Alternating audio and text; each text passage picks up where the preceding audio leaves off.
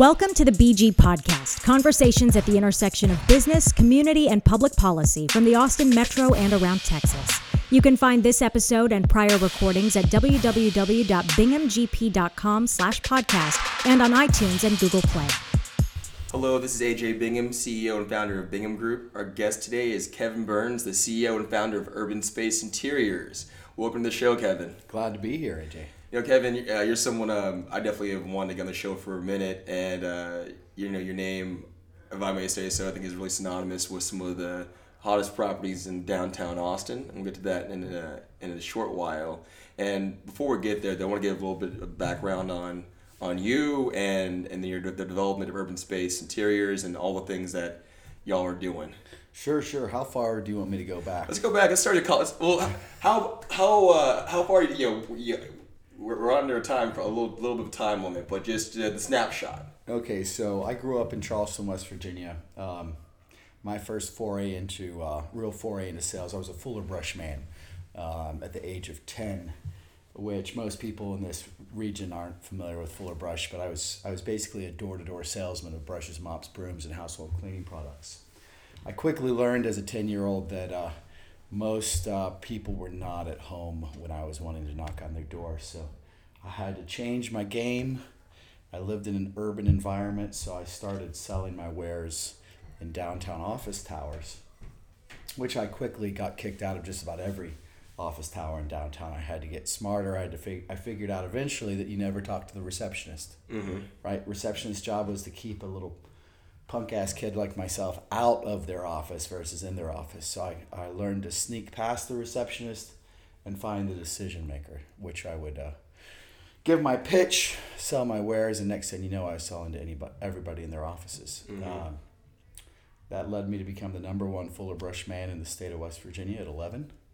I did that until I was 13 when my family and I moved to the gated golf course suburban hell of Houston, Texas. So I was nowhere near an urban environment. I had to change my game and started a lawn and landscaping company. There was no shortage of St. Augustine grass growing way too fast. So I ran a lawn and landscaping company in high school, my first couple years at UT, which was a lot of work, a lot of fun. Ended up hiring the kids that my freshman year kind of bullied me because I was the new kid on the block. Those kids ended up working for me, and took it from there. I went to UT at 17. I was in the business economics program. At 19, I got my real estate license. Graduated at 21, got my broker's license at 21, and founded Urbanspace at 22. I spent 3 years in real estate prior to founding Urbanspace, and what I learned in that journey was I was doing a little bit of everything under the sun, right, for those first 3 years, from selling ranches in Blanco County to downtown office leases and everything in between. And what I learned in that time was if I was going to become great, I had to focus. I had to say no, right? Every time I said yes to somebody, it was taken away from whatever core competency I might actually have the potential of having.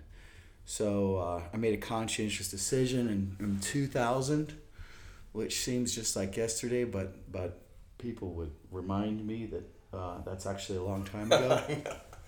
I get sticking with that too, man. It's crazy. I still think I'm 22. My wife says otherwise. So here I am, 22 years old, founded Urbanspace. I knew that I needed to focus. I've always been passionate about urban environments. And so I founded Urbanspace based upon that passion. The reality is, you know how many condos there were in downtown Austin in 2000?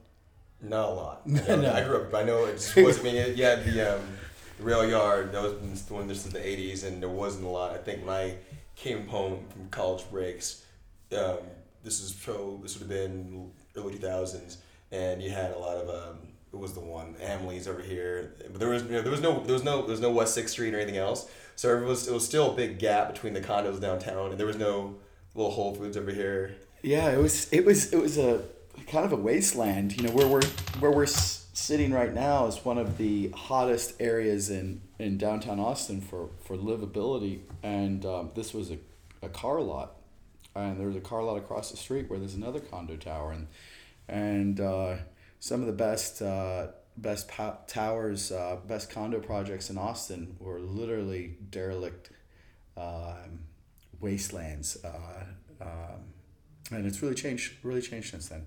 But yeah, so at that time in the early 2000s, there were only a few small condo projects on the ground, and people thought I was crazy starting a downtown real estate company with really nothing to sell. Luckily, I didn't really have to make a whole lot of money. I was 22. I had no kids. I had no wife.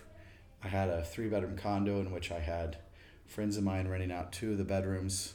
So I basically was working for beer money. Mm-hmm. Okay. Right? And, if memory recalls, it was a celebration when I realized, I'm like, man, I got like $50 left on my credit card. And it was like a big day. So we'd go celebrate, have dollar beers. I'd take the whole office to the whole crew to beers and, take that credit card balance right up to the max. But during that time, I spent a lot of time really learning about the marketplace. I got very active and involved in the Urban Land Institute, the Real Estate Council of Austin, the Downtown Austin Alliance, the Downtown Austin Neighborhood Association. And just like when I was selling Fuller Brush, I had a pitch. And that pitch was, I am passionate about downtown real estate. And, I want to learn everything you'll teach me. And so I gave that pitch over and over again. And people finally created a link and connection between downtown living and Urbanspace, even though there really wasn't any urban space to sell. Mm-hmm. So as developers contemplated taking the plunge into doing downtown projects, somehow, some way, my name bubbled up to the surface, and I guess the old saying, the right time, right place, a little bit of luck, and that gave me the opportunity to take on some big projects in downtown. Let's talk about that then. What are some of the projects, those who don't know, that Urbanspace is involved with, or has been involved with in the past, and then, ones that are coming online pretty soon? Sure. So, the first project that I really had a big hand in, I didn't actually have the listing on it, but I was just so passionate about the project that I ended up selling about half the building. Was the Austin City Lofts, mm-hmm. corner of 5th and West. It's an 82 unit project. Yeah, just right across the street from us. I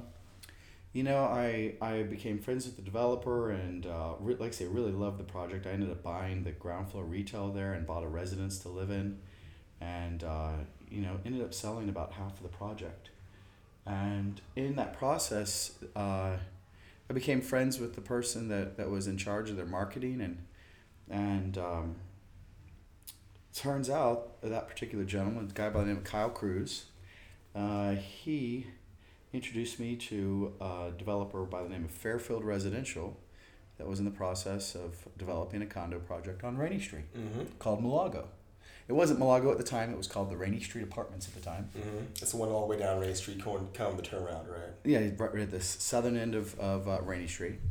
And he made the intro. This was 2004, so I'd been in the business for a couple years. And I was maybe 26 at the time, and got my foot in the door. And lucky enough, I ended up getting that listing. It was a 240 residence project on a street that had no business being a street for condos at the time. No. It was not good. It was a street filled with houses that were literally falling down. There was no activity. There were no restaurants. There were no bars. But what it had going for it was downtown, and it was on the Lady Bird Lake Trail, mm-hmm. right? It had these great lake views. It was on the trail, and it was at a very, very attractive price point. So we ended up selling those condos out of the ground floor of the Austin City Lofts.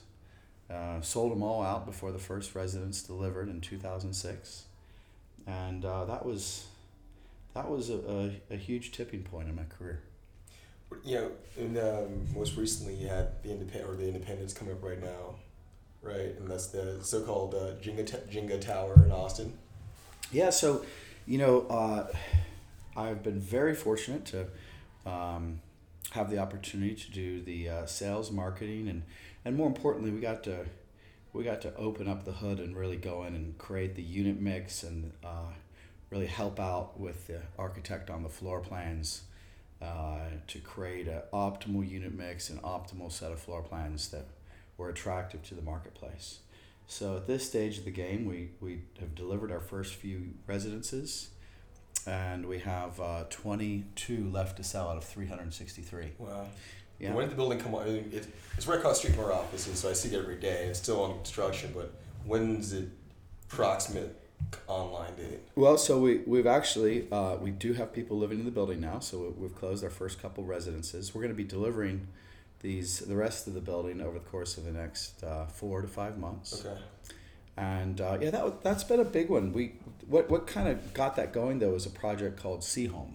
Oh yeah, you know where that's where offices are. Yeah. So the C Home residences, we started selling in 2013, and we put the entire building under reservation in 2.5 business days.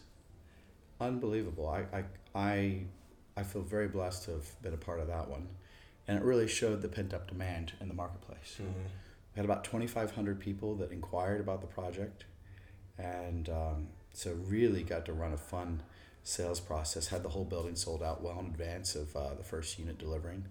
And I really believe that C Home's what kicked off this latest wave of condo projects. There's currently 4 different condo towers under construction in downtown or just complete. And Independence kind of it's the crown jewel of those 4 projects. So. And then let's talk about your own project, as much as you can share. That was recently announced a few weeks ago in the Austin Business Journal. Yes. On Rainy Street. I want to say on my end, that was I saw that, I was like, what, I woke up the next morning, for some reason, I was like, I want to do this as well. Yes. It's long-term aspiration. I know it's not as easy as that, but it's the idea, and I definitely want to execute on it. So I've always wanted to build a tower in downtown Austin. I think that, some would say it's an ego play. I just personally believe it's important for me to help make a positive impact on our city. And these towers really make a mark on the city. They're not just for the people that live, work, and play downtown. They're for the whole city. They're the symbol of our city, right?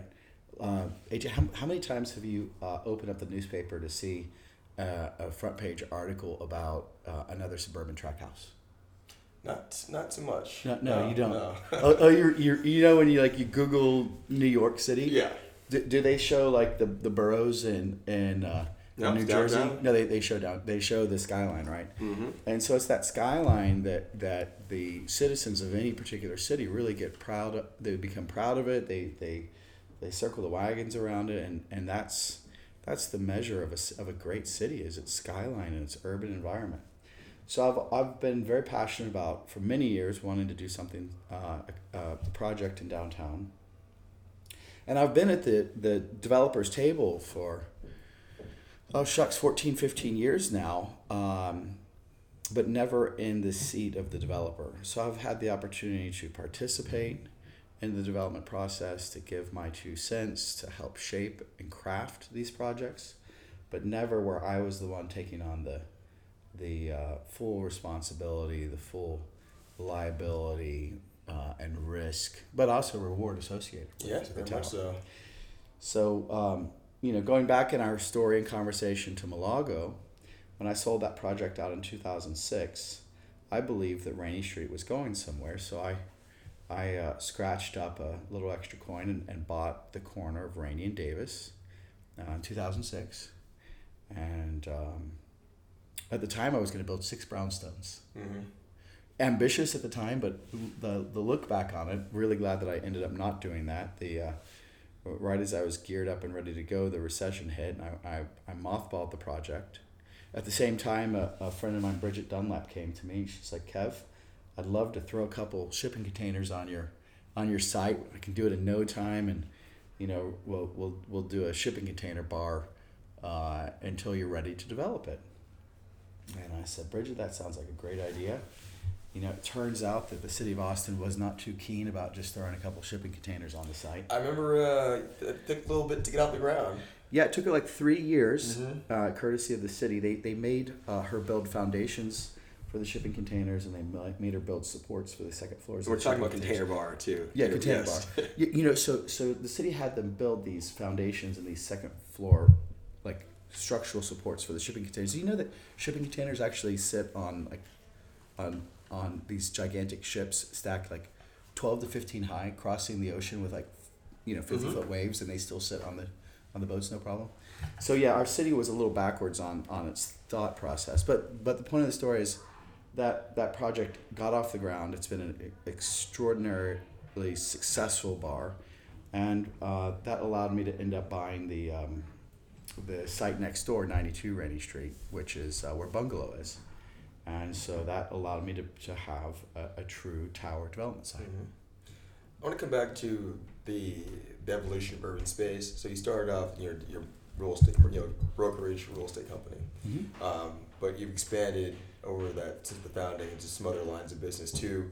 One, I want to talk about those lines of business, but also just the thought process of how you evolved or executed on those evolutions, if you will. That's one area. You might being for 2 years old and going to year 3. There are definitely some parallel practice areas that are on my radar to get into, and I'm thinking so it's almost like this is a class on behalf of myself, right, as much as anything else, but how the thought process of how I evolve those things so I do it well, right, because when I launched my firm, it came from the lobby. I knew that business, right? These are things I have a feeling for, I have a gut for it, but it's not the basis of my background isn't there, right? So it was from everything from, okay, I know this makes sense, but how do you get the right people around it to make sure it's done well and so on. I'd love to hear your thoughts just on how you evolved that in your company. Sure. So what I've learned in life is hire great people, right? Hire the people that accentuate what you're good at and what you're not good at. So, for example, there's certain things or a lot of things I'm not good at. My wife is really good at pointing out all the things I'm not good at, but that's neither here nor there. So I brought my sister on, who's always been a very good voice of reason. She's been kind of the yang to me. She we call her the dream crusher. It's funny you mentioned that. My younger brother is the same way. I've been trying to get him to join me for years. Hopefully, this will spark from that. But he's my anchor. My thoughts tend to run. Yeah, absolutely. So she's great. She's my COO. She's been with me since she was 18. She also went through the business economics program at UT, and so she runs the operations in the company. But yeah, historically we've always just brought great people on. In 2008, when I bought the space that we're currently in, I had more space than what I needed for just a real estate office, and my now ex-wife, she really wanted a furniture store, and I've always been passionate about furniture and design, so we took a leap of faith and founded the furniture side of the business. And did you ever hear about like how you make a small fortune in the furniture business? Did not, no. Yeah, you start out with a larger fortune. Fair enough. Yeah, so I would say insurance policy. No, so 2008 was not exactly the best time to start a furniture store, but it's the time that we started, and I got to learn a lot in the process, and it's now become a great business, a successful business. It's not just furniture, but it's also interior design and design services, and I just kind of learned through trial and tribulation and evolution, and that's actually been extraordinarily complementary to the project marketing side of my business, right? Okay. Because I can bring a team of interior designers in and help craft floor plans and really give a lot of good input to the developers on the design side of the projects. Mm-hmm. And we talked this right before the show started, but how important has hustle been to just your career?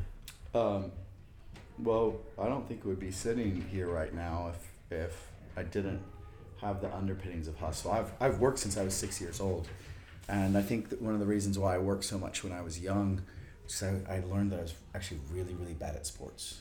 When I mean really bad at sports, I mean no coordination. I'm complete klutz. Even though I'm 6'4" and everybody thought I should play basketball, I'd have to actually get the basketball into the hoop or be able to dribble across the court, which I wasn't able to do either.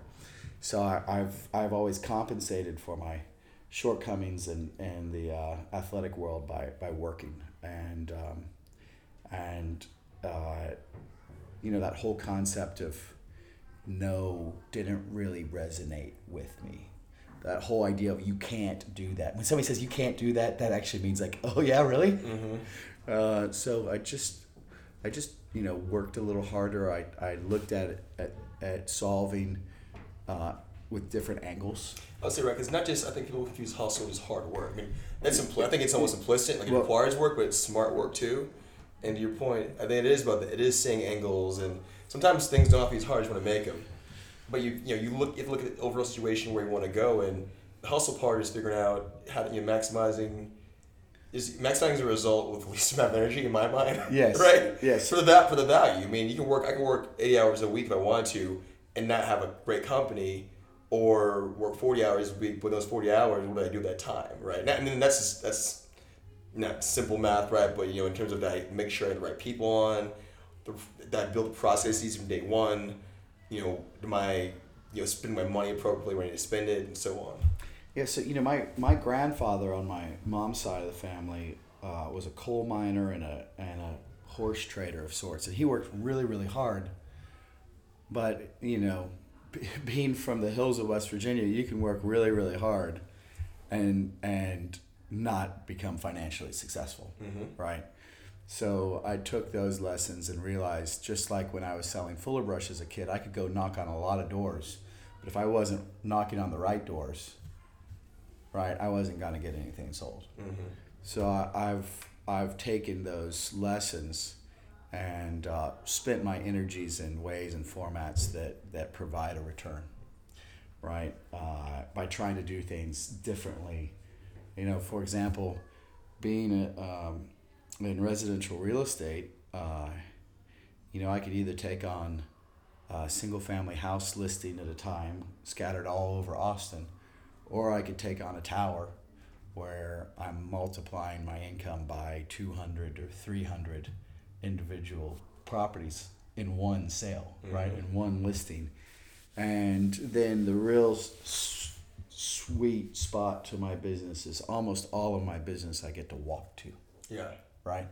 So I took all of that time spent in the car. There's an old saying about realtors spending a lot of time in the car, putting people in the car. I don't put people in the car. I put people in walking shoes, right? Or I do my sales out of my office. And by focusing, it makes it really easy for me to do what I do well without having to put a lot of energy or effort into it, because it just comes natural. Yeah. Right? It's just what I do every day. And it's fun. Yeah. Right? Shit, if you're going to do something and do it well, I hope that you like doing it, right? Do you like doing what you do? I love it. And that's not, I don't know if you had this discussion with your parents or your friends. My mom was always on me about, am I happy about this? Like, it's not a happy or sad thing, because those are always going to fluctuate, right? Their days aren't as pleasurable as others, but underlying it, I'm where I need to be, and I feel very satisfied with the work I'm doing and what I'm building towards. Well, AJ, I think part of your success story is that every time I see you, you have a smile on your face. There's that too. Right? I'm always, yeah. You're all, I'm sorry, but I really don't have any interest in talking to people that have a frown on their face, right? I'm a positive, happy guy. I measure, here's a neat one. Something I live by is I don't measure wealth based upon dollars and cents. I measure my wealth based upon the happiness I create first and foremost for myself, right? Because if I'm not happy, I can't make anybody else happy. But then the happiness that I create for my children, my wife, my family, and my close friends, and my coworkers and those around me.